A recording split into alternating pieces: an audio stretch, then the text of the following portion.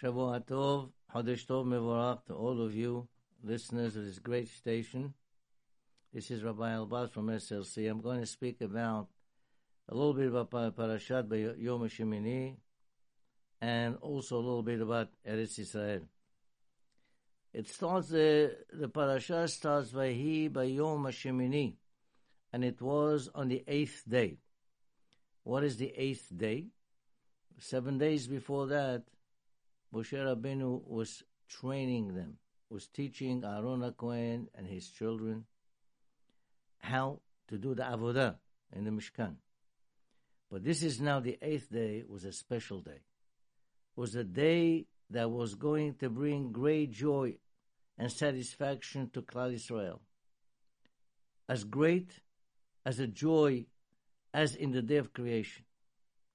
This was to be an extraordinary event. Aaron HaKohen, for the first time, is going to be doing the service in the Mishkan. Like I said, till now, for the last 7 days was Moshe Rabbeinu. Now, the real Kohanim are going to be doing the services for the first time. The avodah, the sacrifices. And a very unique miracle is going to happen. Hashem will be sending a fire to the Mizbeach, descending from heaven to burn the Korban. For the first time. Imagine the excitement of all the people. They're going to see a miracle happening, fire coming from heaven.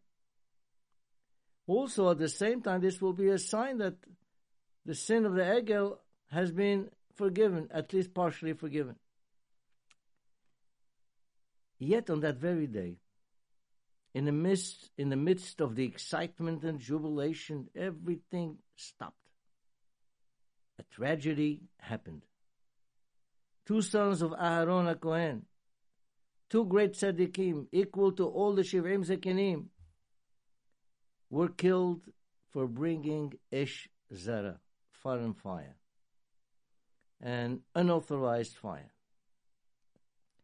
Joy turned into grief. Jubilation turned into crying. As it says, Ve'achechem kol bet Yisrael ibku et haserefa asher saraf Hashem. Now, many Farshim ask the question, what is the big avla over here? What is the big sin that they deserve actual mitah? This was mitah b'di shamayim. Now, okay, I mean, we understand they did something wrong. They were not supposed to bring a foreign fire into the Mizbeah. But is that really something that requires such a strict punishment? You know, during this 6 weeks between Pesach and Shavuot, we read the Pirkei Avot. In Pirkei Avot it says, Moshe kibel Torah misinai umsara liYehoshua. It doesn't say untana liYehoshua, it says umsara liYehoshua. Mesira. You know what Mesira means?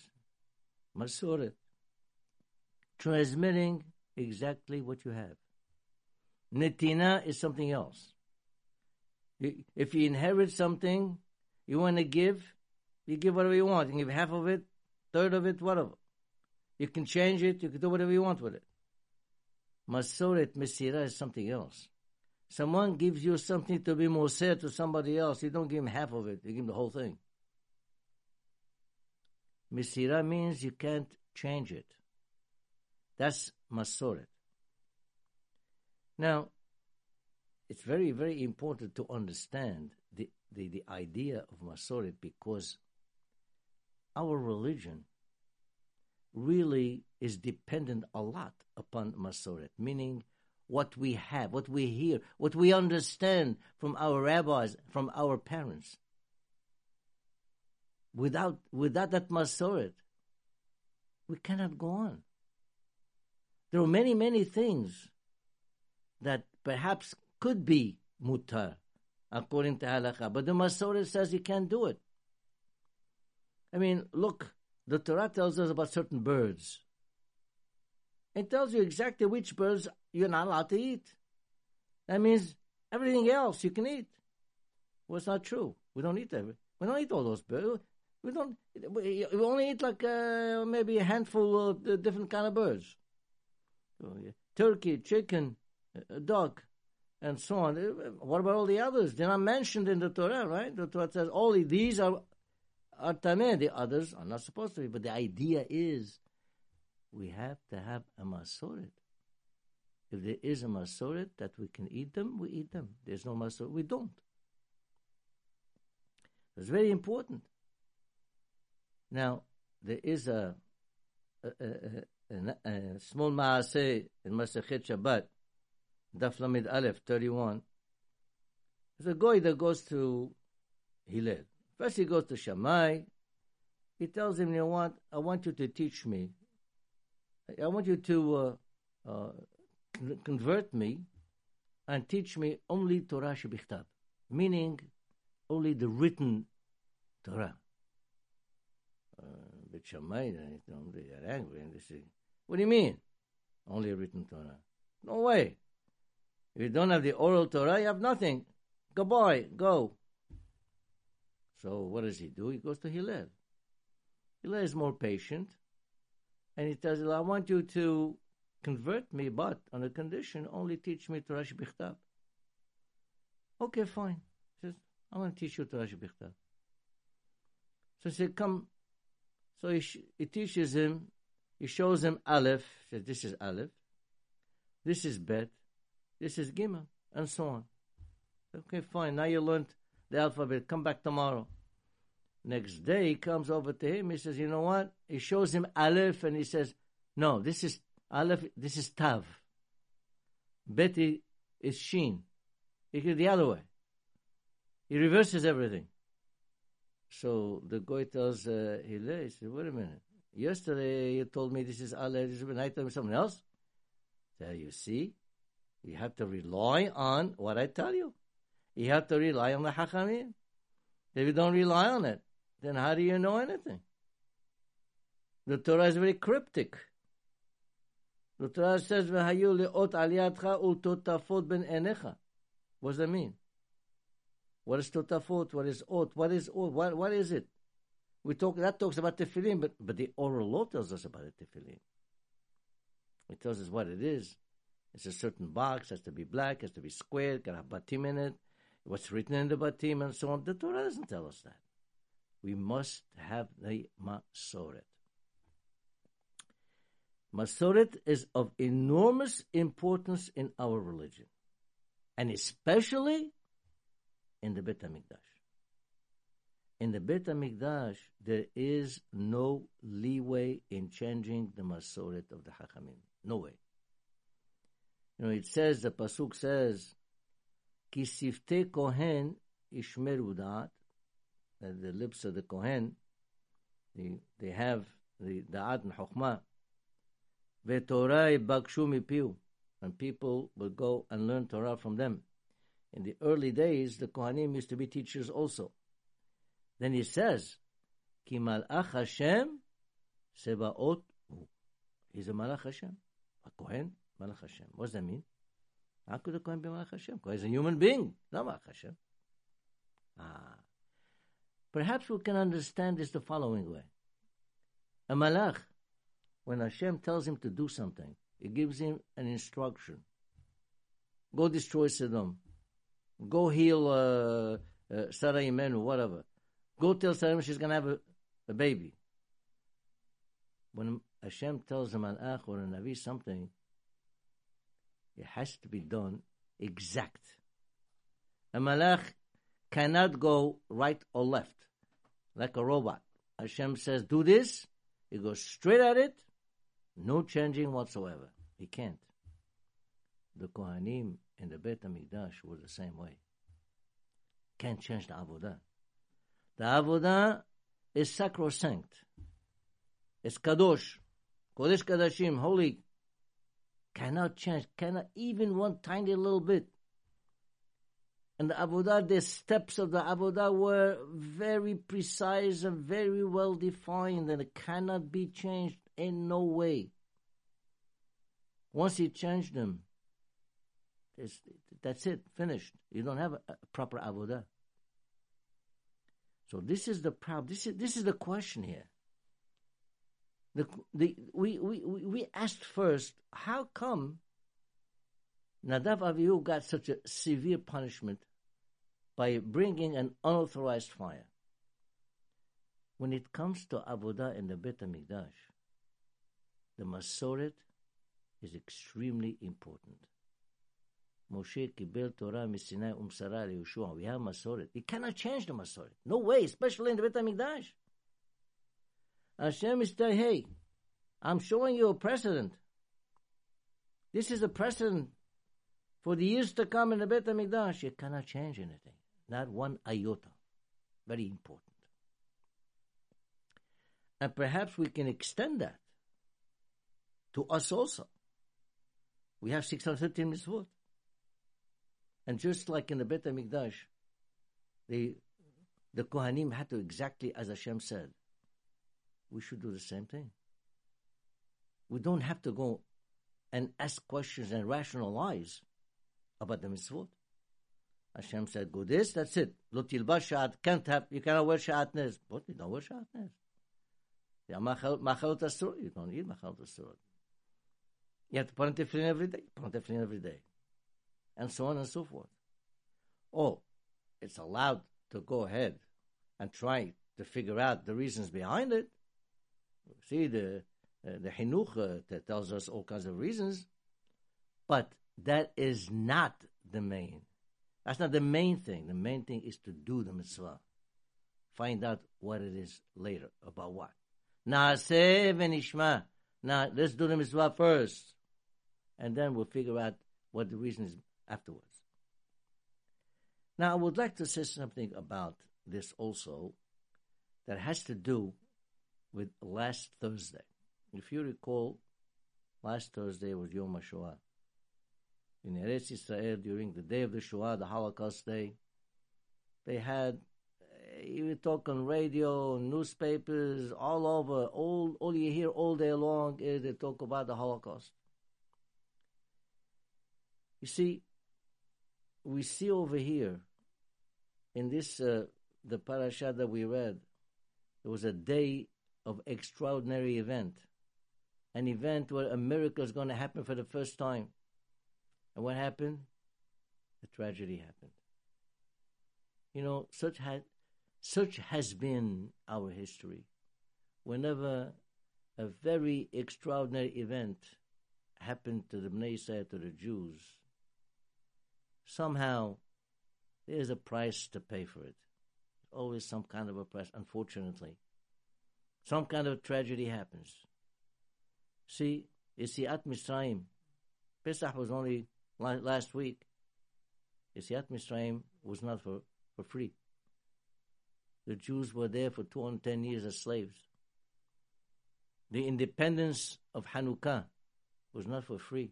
For years and years, they were subjected to the worst kind of persecution by the Greeks. Then it came. And the independence of 1948 also. Big price. Big price. Besides the Galut of 2,000 years, big price was the Holocaust. 6 million Jews perished during the Holocaust. And you know something? This 6 million is really a misnomer. It's the wrong word. I'll tell you why. If those 6 million Jews had not been killed, their children, grandchildren, great-grandchildren, by now there will be maybe 15 million Jews. There will be 30 million Jews in the world, not 15. Today we're like 14, 15. Yes.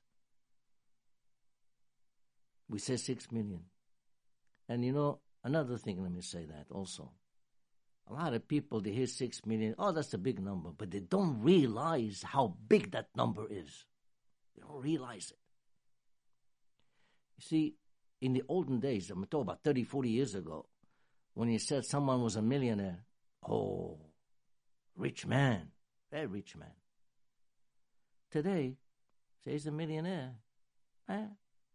Well-to-do man, not rich man. Today, you have to say he's a billionaire before he's a rich man.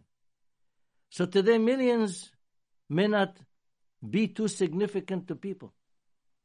But let me tell you what 6 million people is. If you had 6 million people standing, holding hands, from New York, starting from New York, they'll be going all the way to Los Angeles in California, 3,000 miles of people. That's 6 million people. From New York all the way to Los Angeles. Yes, Rabotai. It's not so simple. There's one thing very important for us to know. The Torah tells us, Zechor et asher, Zachor asher asa lecha Amalek. We have to remember what Amalek did. And it's of Al Tishkach. It says also Al Tishkach. Don't ever forget it. What does that mean? We have to remember it. We have to verbalize it. We have to tell the people about it. We have to tell our children. Now, Amalek was Amalek. Amalek was a nation that wanted to attack Israel only because they were Jews. No other reason. That's one. No other reason. Secondly, what did they come in the front and fight with the soldiers or the able-bodied people? No. They went in the back and hit the weaklings, the elderly, the children, the women. That's what they did. These two horrible characteristics, killing, murdering Jews only because they're Jews, and the innocent, the civilian, that is Amalek. And that's the Nazis in Mahshimam. That's what they did. The Nazis were Amalek par excellence. They are Amalek top number one. Because they killed Jews because they were Jews. And they killed who? The civilians. People. Their own people. Even their own citizens that were living there. Born there. Parents born there. Grandparents born there. All of them. All gone. They are the real Amalek. You know, this is why we have to tell our people all the time, our children, our grandchildren. It so happens that I've heard certain statistics which really bother me a little bit, and that is that as the years go by, the new generation starts forgetting about what happened. They start forgetting. No, this is so important to keep this thing going. The world has to know that they did something horrible to the Jews, and it has to keep on going. We have to remember it all the time. We have to commemorate it. We have to do some whatever meetings and having people come and talk about it. Because it's important to keep it alive. What they did was horrible. The most heinous acts that any nation has done. Well, we all heard of gas chambers, you know. They killed millions. We heard about them digging huge pits and having hundreds of Jews around the pit, and they shoot them, they fall right into the pit. Easy, they don't even have to bury them. They don't have to dig for each one. But there's other things that people are not even aware of. Only one thing I'm going to discuss, and not much in detail because it's big horrors here. The medical experiments they did on the Jews, medical experiments.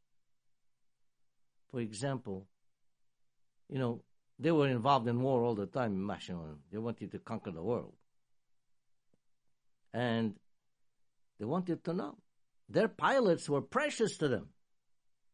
So, when a pilot is in a certain height and he's hit, the plane is hit, he has to parachute down. But what is the height, the maximum height that he can parachute down? Because as we go up in the air, the pressure goes down, the air is thinner.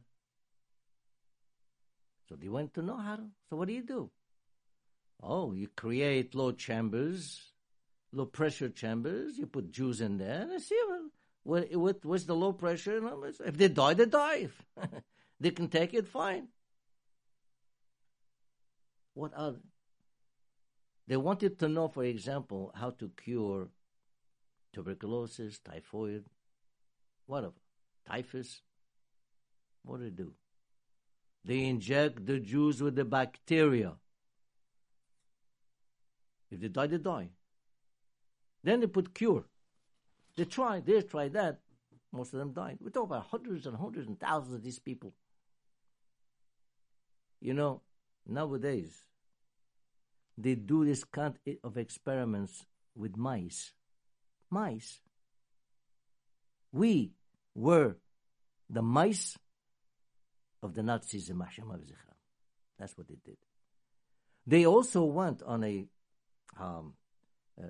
big research and development to try to find some kind of inoculation or shot that you give to a man, a Jewish man, a Jewish woman, and they become sterile. They cannot reproduce anymore. That was their ideal. No more gas chambers, no more nothing. That's too expensive. You get a shot, boom, a shot, that's it. The guy, there'll be no Jews anymore. This is the kind of thing. They had crooked mind. They had big scientists. They had big people who were very intelligent, but they used it for the wrong thing. Hachamim hema lehara. That's right, lehara. They had Nuremberg laws. The Nuremberg laws were, this is even before the war. Before the war. Years before the war. They stripped the German Jews of their citizenship. No more, they're not citizens anymore. What does that mean? They're foreigners. Foreigners. And they were isolated. Any Jew that had a store, no one's going to come to him to buy. So he closes the store. Nothing. A doctor, no more people coming to him. Lawyer, no more services. They were reduced to very menial jobs. Very menial. That is before the war. Now, during the war itself, let me tell you one thing, this story about a Rebbe that was in Yerushalayim. This is way after the war. One American wealthy man, he went to visit this Rebbe. It was in Yerushalayim. And he saw that as he was going there, he saw there's a man that was sweeping the sidewalks where the shul of this Rebbe was. He was sweeping the sidewalks. And he would sweep the sidewalk before the shul. He skips the shul, and he goes after the shul, and he sweeps again. So this wealthy American, he was baffled. What's going on? Why? So he goes to the man. He says, we know sometimes Hilonim don't like religious people, but if you have a job, you have to do the complete job. He goes to him. He asked him, how come you skipped the sidewalk by the shul? So he says to him, Harav lo rotze. That means the Rebbe there, he doesn't want me to sweep that. Well, that doesn't make any sense. I couldn't understand that. All right, so he goes, he prays, Shabbat. Mosai Shabbat, he goes to the rabbi and says, Rabbi, I want to understand something. How come this man here, he doesn't sweep the sidewalk by your shul? He says, you told him to do that. Is that right? He says to him, yes, I told him. Let me tell you why. He said when he was back during the war, and the Nazis in Mahshimam caught him with others, and of course they stripped his rabbinish, like clothing. They gave him like workers' kind clothing. They took his beard off and they peot and gave him a cap or something. And they took him to this huge opera house in Vienna, famous opera house in Vienna. They had massive stairs, long, huge. They gave him a tiny brush and they told him, go and sweep all these stairs. That was his job. Rebbe. He said, at that time, I made a neder. If I ever get out of this, I will sweep the streets of Yerushalayim. He says, I am fulfilling my neder. He says, I told him not to sweep here because I'm doing it myself.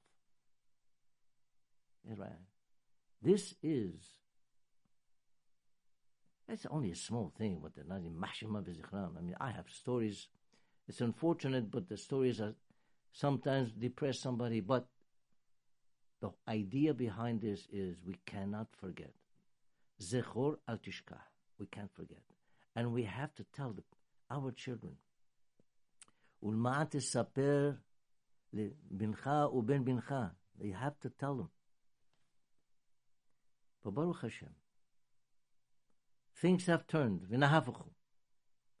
Nowadays, we have Eretz Yisrael, Baruch Hashem, our land. HaKadosh Baruch Hu finally had Rahmanut. And He gave us something, whether we deserve it or not, but HaKadosh Baruch Hu gave it to us now. Yes, Eretz Yisrael is a Jewish state with a Jewish army, Jewish Navy, Jewish Air Force, Jewish policemen, everything, Hebrew language, our language. When I was there in the summer, the past summer, and one day Friday night by the hotel, I was praying Arbit, Minhan Arbit. After Arbit, all of a sudden, about 150 or 200 soldiers, and they made a circle and started dancing and singing and dancing and singing with such joy and excitement. I tell you, tears ran down my cheeks. Unbelievable. This is now our land. And Baruch Hashem, we cannot just emphasize the physical power. We have to emphasize the spiritual power, and that's one of the main reasons why HaKadosh Baruch Hu is still giving us Eretz Yisrael. Do you know the amount of Torah growth in Eretz Yisrael? Unbelievable. How many yeshivot? How many Bati Knesiyot? These are the guardians of Israel. The Torah that we have. The mitzvot that we do every single day. HaKadosh Baruch Hu looks at that and He says, yes, you are my children. Banim atem l'Hashem Elokechem. We are. And be'ezat Hashem, with that JRoot, and with the help of HaKadosh Baruch Hu, we'll be able to keep our land forever. Am Yisrael Hai. Rabotai, just want to remind you also that this is a very great station. There's a lot of benefits to the community. If you can contribute, please do so. And if you have any simha, please contact us at SLC. We'll be very happy to accommodate you. Shavua Tov, Chodesh Tov Mevorach.